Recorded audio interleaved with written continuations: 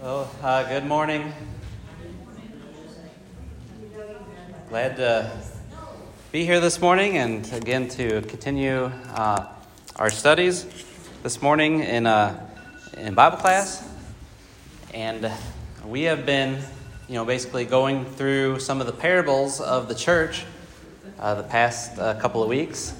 And we looked a couple of weeks ago at the value of the church. And, do we really understand how valuable the church is? It's like that treasure, again, that the guy went and found it in the field and he buried it back and into the ground and went and sold all that he had just to possess it. That's how valuable the church should be for us. And then last week we talked about the explosive growth of the church. How Jesus compared the church to a mustard seed, one of the tiniest seeds that they would have understood in that day, and when it was planted, it exploded in growth, and that's exactly what we saw with the church throughout history. And we looked at verse after verse after verse in the book of Acts, seeing how the church started on the day of Pentecost in Acts 2, and just kept growing and growing and growing. And this morning we're going to still be in Matthew 13, although we'll start back up in verse 1, and we'll look at this lesson entitled "The Necessary Soil for the Kingdom." So, we're probably, a lot of us are familiar with this particular parable of Jesus because Matthew records it for us, Mark records it for us, and Luke records it for us. So it's in 3 of the 4 Gospels, the parable of the sower. And what we're going to understand, what we're going to notice is that the soil is going to represent the hearts of individuals, and the seed is the Word of God. And so as we teach, as we preach, meaning that we're spreading the seed, how is it going to affect on the hearts of individuals? And Jesus is going to let us know that basically there's 4 types of soil, and we'll see that throughout the reading. But again, we want to understand the necessary soil for the kingdom. Again, the kingdom isn't here yet, which represents the church in Matthew chapter 13. But Jesus is saying, when that comes, it's going to be like this. And again, he uses parables in his teaching. He's taking an earthly thing and he's giving it a heavenly meaning. And so let's kind of look at this, and we'll discuss a little bit of this as well. But in Matthew chapter 13, starting in verse 1, it says that day Jesus went out of the house and was sitting by the sea, and large crowds gathered to him, so he got into a boat and sat down, and the whole crowd was standing on the beach. And so Jesus here, he's about to teach, and there's such a big crowd. Actually, Luke's account tells us that there were people from various cities. So it wasn't just the people of that town, but there are people coming from all these cities wanting to hear Jesus, to hear his teaching. And there was such a big crowd that he had to get into a boat and to get away from them so that he could, I guess, probably face all of them as they stood on the beach or sat on the beach and listened to him. And he tells them this parable of the sower.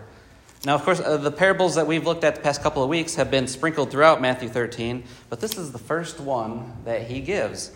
And he's going to talk about a farmer who went out to his field to sow the seed. And again, he's using the common elements of the day.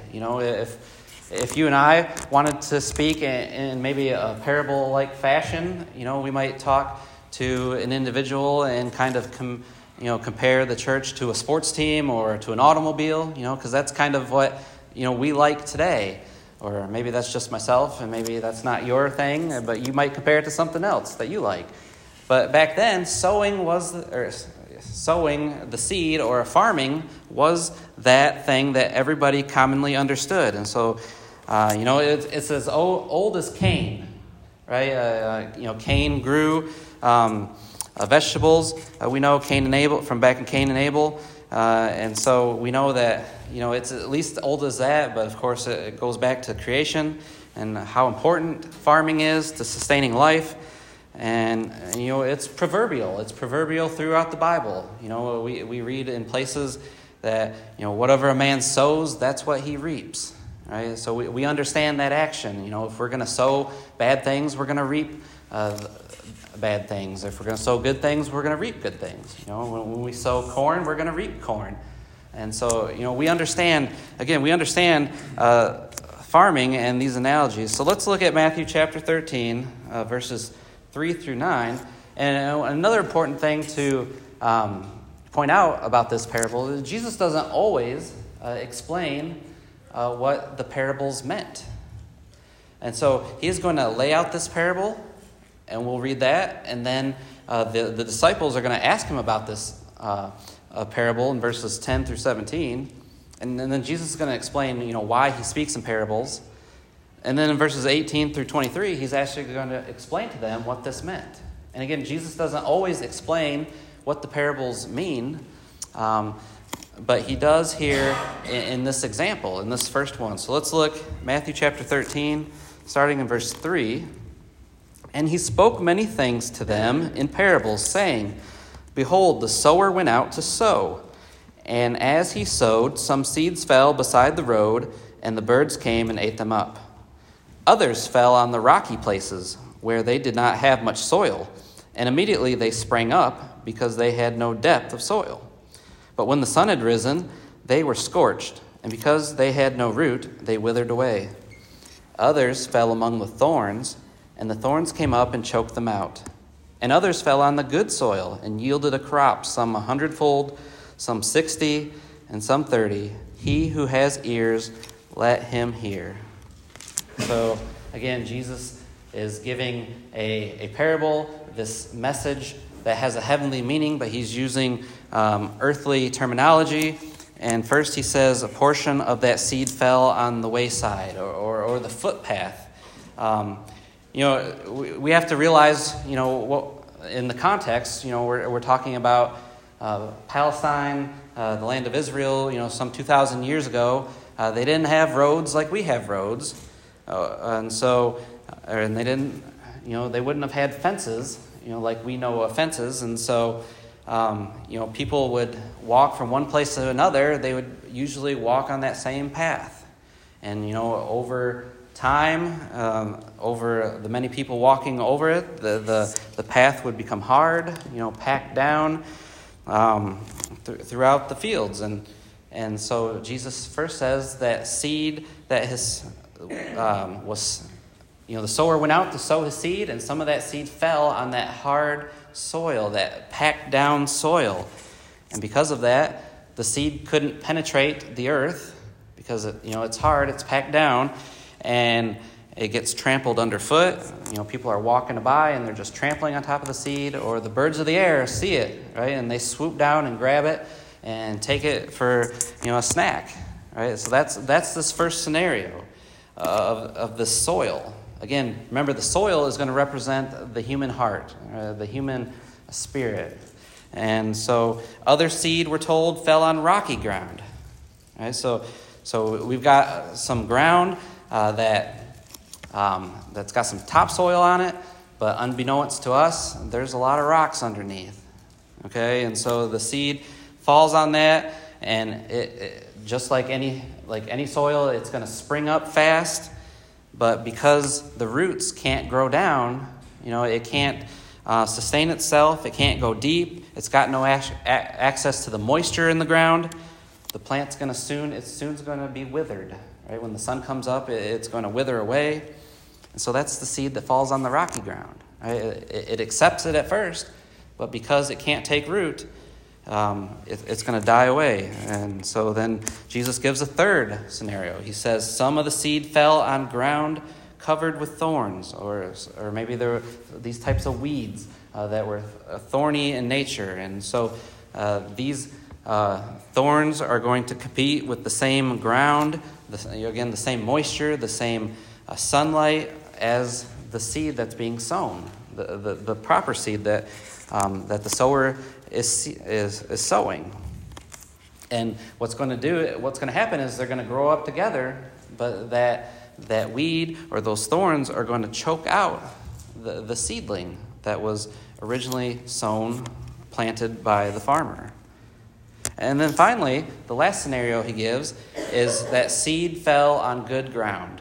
Okay, so this soil is good, and so when harvest time comes, this ground is going to, they say, or Jesus says, is going to yield 30 times or 60 times or even 100 times as much as it originally was, right? So this seed fell on the good soil. It had the proper environment, and it grew, and it abounded, and it multiplied 30 or 60 or 100 times. And so that's the soil that we want. And of course, that's the soil when we go out and sow that we want to look for as well. But then, as Jesus concludes this parable, look at verse 10 in Matthew 13. It says, "And the disciples came and said to him, 'Why do you speak them in parables?'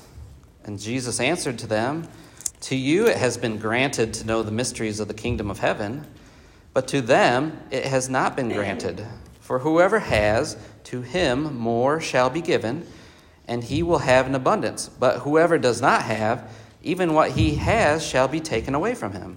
Therefore, I speak to them in parables, because while seeing they do not see, and while hearing they do not hear, nor do they understand. In their case, the prophecy of Isaiah is being fulfilled, which says, you will keep on hearing, but will not understand. You will keep on seeing, but will not perceive.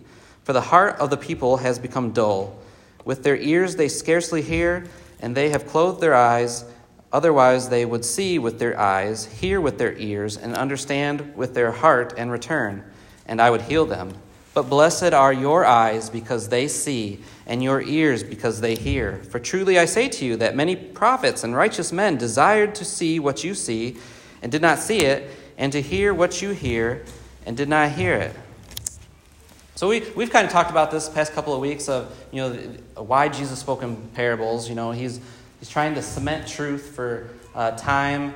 For people to understand for ages to come. Again, it's a lot easier to understand something in a parable form than just to be told what to do.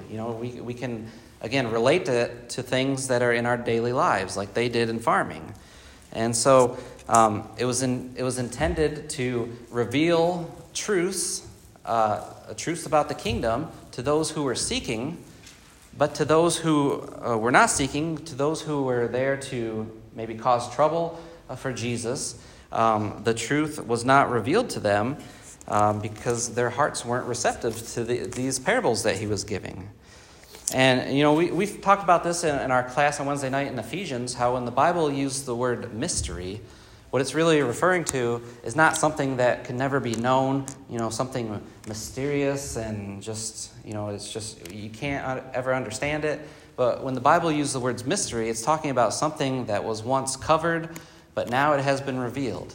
Right? And so these things, his disciples at one time did not know, but now they know. They're getting portions of how the kingdom is going to be like. Right? And he even says here, and down at the bottom of verse 17, he said, the prophets, they long to know these things. I think it's in Hebrews where he said, or in Peter, 1 Peter, talks about how, the angels, they wanted to know these things. The prophets wanted to know these things. The things that they were speaking, the things that they were prophesying, they had no idea of what time and what people they were talking about, and they longed to know that. But now, these people in the days of Jesus, they're getting that understanding. And we have that understanding too, because we have the revealed word for us. It's interesting what Paul said in 1 Corinthians chapter 2, starting in verse 6, about this. He said, "Yet we do speak wisdom among those who are mature, a wisdom, however, not of this age, nor of the rulers of this age who are passing away. But we speak God's wisdom in a mystery, the hidden wisdom which God predestined before the ages of our glory, the wisdom which none of the rulers of this age has understood." Now listen to this, in verse 8. "For if they had understood it, they would not have crucified the Lord of glory." Right? Paul's saying if they would have understood this mystery, Right? These mysteries, if it would have been revealed to them, they would have never had crucified Christ. And so, again, Jesus is teaching in these parables, and this was prophesied in Isaiah chapter 6, and that's what Matthew here is recording for us, and Jesus is quoting right from Isaiah chapter 6. And so then after that, Jesus in verses 18 through 23 is going to actually explain to them what this parable means. So let's read that as well, and then we'll kind of jump in and discuss about each of these soils, these conditions of the heart. But in verse 18, he says, "Hear then the parable of the sower. When anyone hears the word of the kingdom and does not understand it, the evil one comes and snatches away what has been sown in his heart. This is the one on whom seed was sown beside the road. The one on whom seed was sown on the rocky places, this is the man who hears the word and immediately receives it with joy. Yet he has no firm root in himself, but it is only temporary, and when affliction or persecution arises because of the word, immediately he falls away." Verse 22, "And the one on whom seed was sown among the thorns, this is the man who hears the word, and the worry of the world and the deceitfulness of wealth choke the word, and it becomes unfruitful." And then verse 23, "And the one on whom seed was sown on the good soil, this is the man who hears the word and understands it, who indeed bears fruit and brings forth some 100-fold, some 60, and some 30. So again, this is a very unique parable where Jesus explains what he means. And he's pointing out the responsibility of an individual that we have as hearers. Right? We have the responsibility to be hearers. And then he explains that the seed is the kingdom, or the seed of the kingdom is God's word. Right? So here's the seed. This is what represents the seed, is God's word.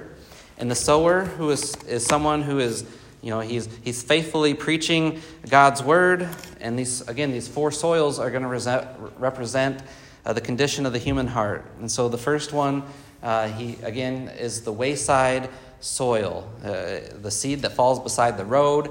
And this road, remember, it's packed down, it's hard, it's impenetrable at this point. And it represents a person who has, they've closed their mind completely to God's word. Planting seed on this ground doesn't make sense, does it? Right? It's like going out into the parking lot and throwing seed on the parking lot. Right? It doesn't make sense to do that. And probably what the sower was doing was, he was trying to sow his entire field, attempting to reach every corner of it. Paul wrote in 1 Timothy 2, verses 3 and 4, that God desires that all men to be saved and to come to the knowledge of the truth. And so this sower is sowing his seed, and he's trying to reach every part of his field. But because of that, some of it's just falling right by his leg, right down on the ground, right by that path that he's walking on. And so what happens to that seed, right? That seed is environmentally challenged, right? Because it's on top of the soil. It can't penetrate into the soil. It can't germinate. So what happens to that seed? Well, as Jesus explains to us, some hear the word, but they don't believe. Right? The soil of their heart, it's not been prepared. It's not been tilled, and it's hard. Well, why is that?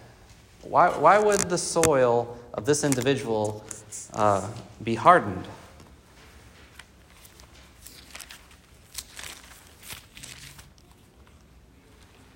Let's look at what the Hebrews writer says something about this in Hebrews chapter 3, starting in verse 12. I think this will help us answer this question. In Hebrews chapter 3, starting in verse 12, the writer here says, "Take care, brethren, that there not be in any one of you an evil, unbelieving heart that falls away from the living God. But encourage one another day after day, as long as it is still called today, so that none of you will be hardened by the deceitfulness of sin." All right, so we can understand that the ground, this wayward soil, it's hardened, it's packed down because of the deceitfulness of sin, because of sin. Again, there's no way for this seed to get into the ground. There's no way for it to germinate. And so it gets either crushed underfoot as people are walking by, or the birds of the air come down and swoop up and get that seed. We can think of the sower. The sower could have taught these individuals, could have preached to these individuals with conviction. He could have done it effectively. But Jesus says that in the end, the devil comes along and takes away the word from their heart so they do not believe and receive that salvation. Now, we're not going to take the time to read each account, Matthew, Mark, and Luke, but it's interesting to see in Matthew's account, he refers to him as the evil one. Again, in verse 19, it says, the evil one comes and snatches away. And Mark, he says Satan, right? He says that it's Satan who does this. And Luke gives us even a different description. He says the devil, right? So we got the evil one, we've got Satan, we've got the devil. Of course, this is all one individual that's causing these problems. And we're reminded of what Paul says in 2 Corinthians chapter 4, verse 4. He says, in whose case the God of this world, the God of this world is in reference to Satan or the devil or the evil one, in whose case the God of this world has blinded the minds of the unbelieving so that they might not see the light of the gospel of the glory of Christ, who is the image of God. All right, so because of the deceitfulness of sin, because of the sinful lifestyle that people live in, who want nothing to do with God, who want nothing to do with Christ and his church, it says that the God of this world, again, Satan, he blinds their minds. He blinds them so that they cannot see the light of the gospel. Right? The deceitfulness of sin in Hebrews 3 is why this type of soil, it's really, it's packed down. You can't penetrate it. If you're preaching to them or teaching to them, again, from God's word, it's not penetrating because their hearts are hardened, and the bird, again, is going to come away and snatch it right up. And it doesn't mean that people who hear the word, aren't responsible, right? Someone might say, well, it's Satan's fault, right? Satan comes and snatches it away. But would that make sense? I guess that's the question I'm trying to ask, or to get around is, does it make sense that it's the individual's responsibility, or can we blame it on Satan?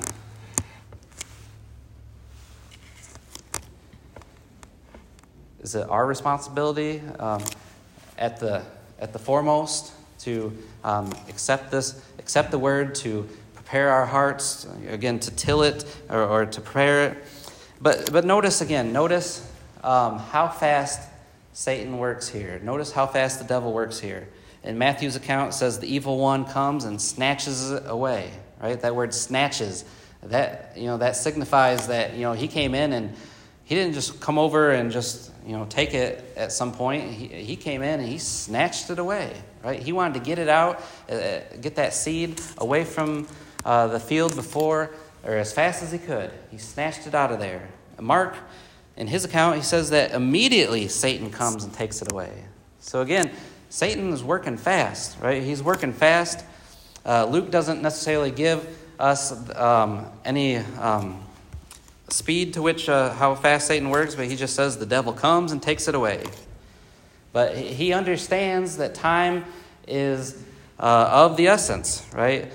Why do you think that is? Let me ask that. Why do you think it is that Satan immediately comes and takes the seed away, the word of God away from the potential of growing?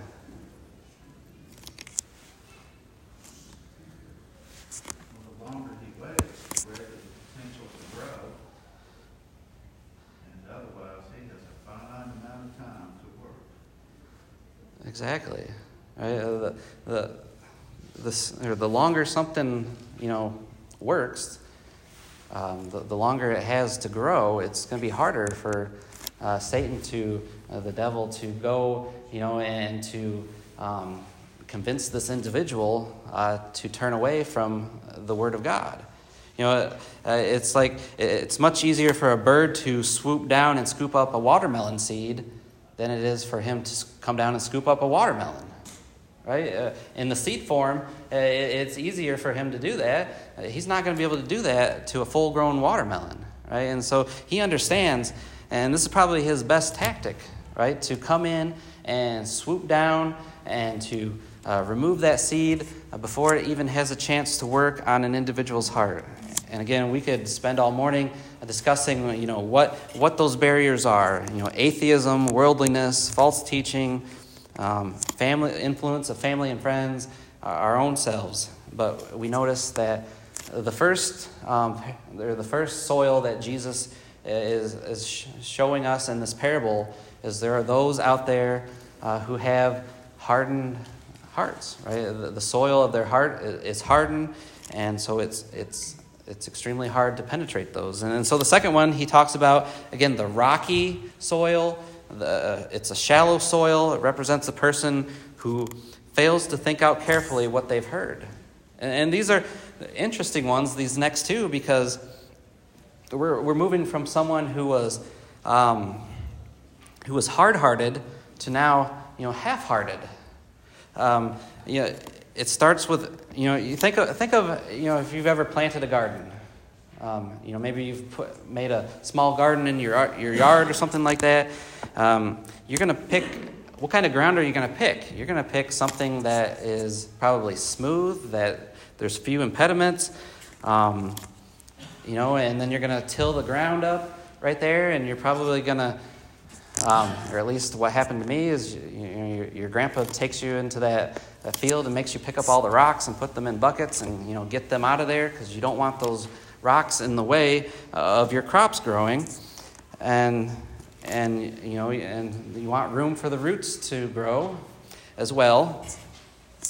And so here we have representing those who believe but take no firm root.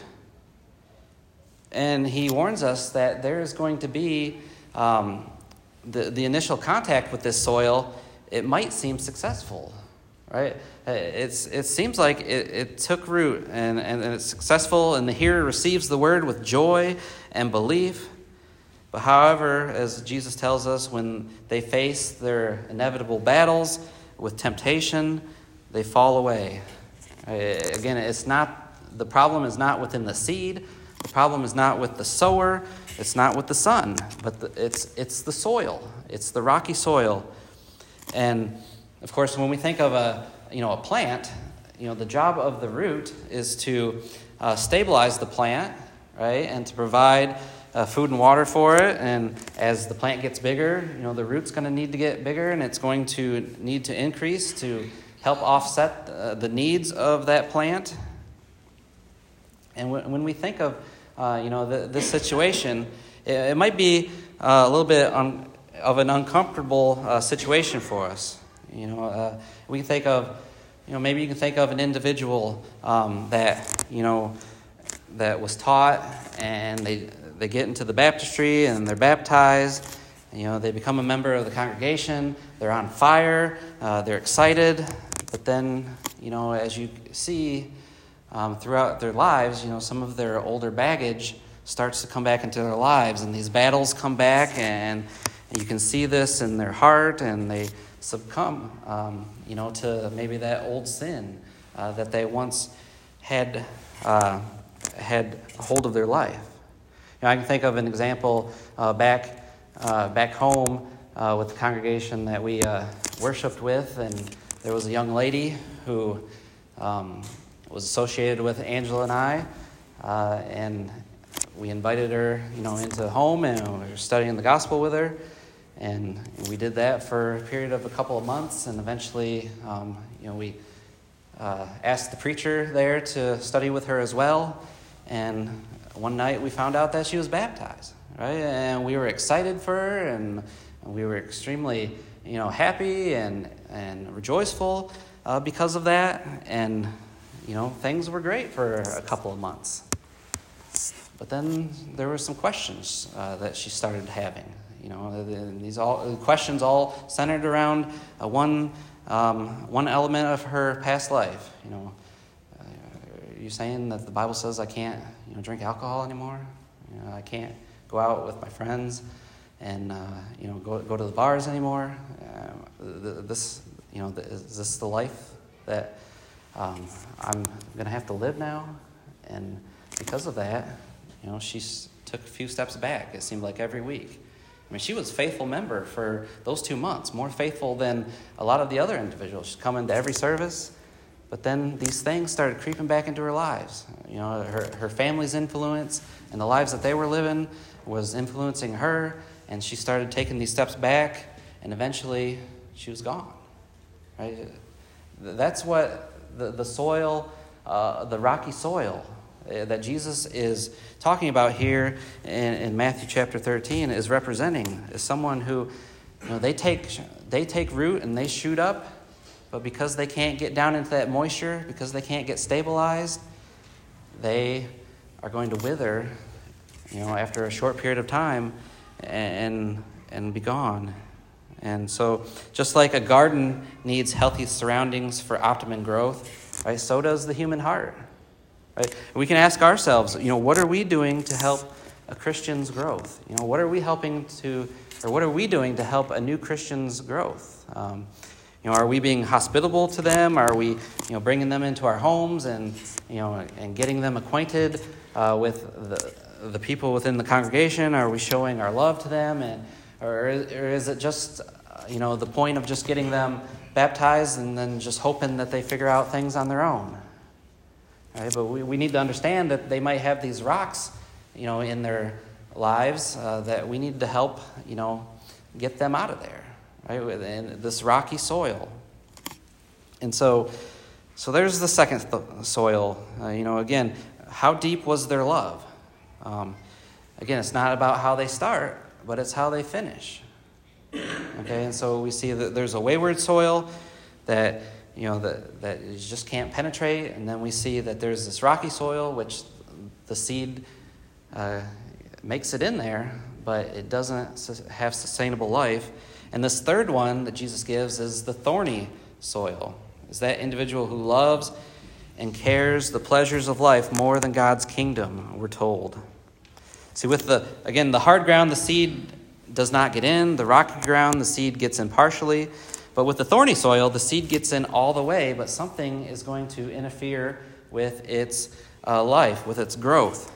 And this is going to represent those who believe but are unfruitful, and they allow such to choke God's word out of their lives. And, I mentioned in the past soil, the rocky soil, that, it's somewhat an uncomfortable situation, right? Because we may know these individuals. Well, in the thorny soil is as well, because again, these may be individuals that we see on a regular basis, that we worship with on a regular basis, but because of what Jesus is going to say in these verses, they just can't give their whole hearts. They're filled with other things. So let's notice this. Jesus says that they are choked with the worries and riches and pleasures of this life and bring no fruit to maturity. So again, he warns that the worries and the cares of the world are going to choke some away from God's word, right? That the soil of their heart, because of these weeds, these thorns, because of worries and cares of the world, they're going to put those things before God. And he says another thing, the deceitfulness of riches, right? These are another layer of things that are going to choke the word of God out of people's lives. And Matthew doesn't give us this one, but Luke and Mark give us another one. But Mark says the desire of other things in Mark 4, verse 19. Or Luke says in Luke 8, verse 14, he says the pleasures of this life. When we think of the pleasures of this life, pleasures can be a good thing, and pleasures can be a bad thing. Some of us have pleasures of life. We like to hunt or fish or to watch sports or to bake or whatever. The pleasures aren't inherently evil, but there are some pleasures that are. Remember in Hebrews chapter 11 when the Hebrews writer was talking about Moses and said that he chose to go to be with his brethren in Egypt, or to go into the wilderness with them rather than stay in Egypt and live with the passing pleasures of this life. Again, pleasures aren't inherently evil, but do they pull us away from God? That's what Jesus is getting at, is are those pleasures competing for space in our hearts with our love for God? There was this great illustration I wanted to mention. I know we're running short on time, but in 1883, President Chester A. Arthur and the governor of New York at this time was Grover Cleveland, and they dedicated the Brooklyn Bridge before more than 14,000 people. Right? So there's a lot of people in New York at this time. And 3 days later, there was a woman who was walking up the steps to the Brooklyn Bridge, and she tripped and fell. And because of that, her friend saw that, and her friend let out a great scream and yelled. And from that scream, a rumor got started that the bridge was starting to collapse. And so people were frightened, and they started panicking. And because of that, 12 people reportedly were killed, and 35 were injured. Right? We see this also today, if you've ever seen like a soccer event overseas, and you ever seen like something happens within the stands and people just they're crowding each other and they're suffocating each other, or they're trampling each other. That's kind of the same thing here that, Jesus is telling us. Are our hearts being suffocated by these things in the world, right? This riches, the pleasures of this life, these other things. Are we competing for space in our hearts? How free is our hearts? Do other things in our lives rival God? Are we having a decreasing concern for the lives of others? Are we lessening respect for ourselves? The thorny soil, right? The thorny soil are those people who hear the word of God and they accept it, they believe, but they're letting these other things compete in their lives, other than God and His church. And so then finally, He gives us the last soil. Again, this is the good soil. This is the person who understands, who hears and receives and keeps with patience the word of God. And they believe, and they're fruitful, they're faithful. And again, this is what we are striving for. This is what we want. The word is convicting us, it's changing us, it's making us better people. And we want to cling to it and refuse to let go. And, again, these are the ones that Jesus is going to say one day, "Well done, good and faithful servants."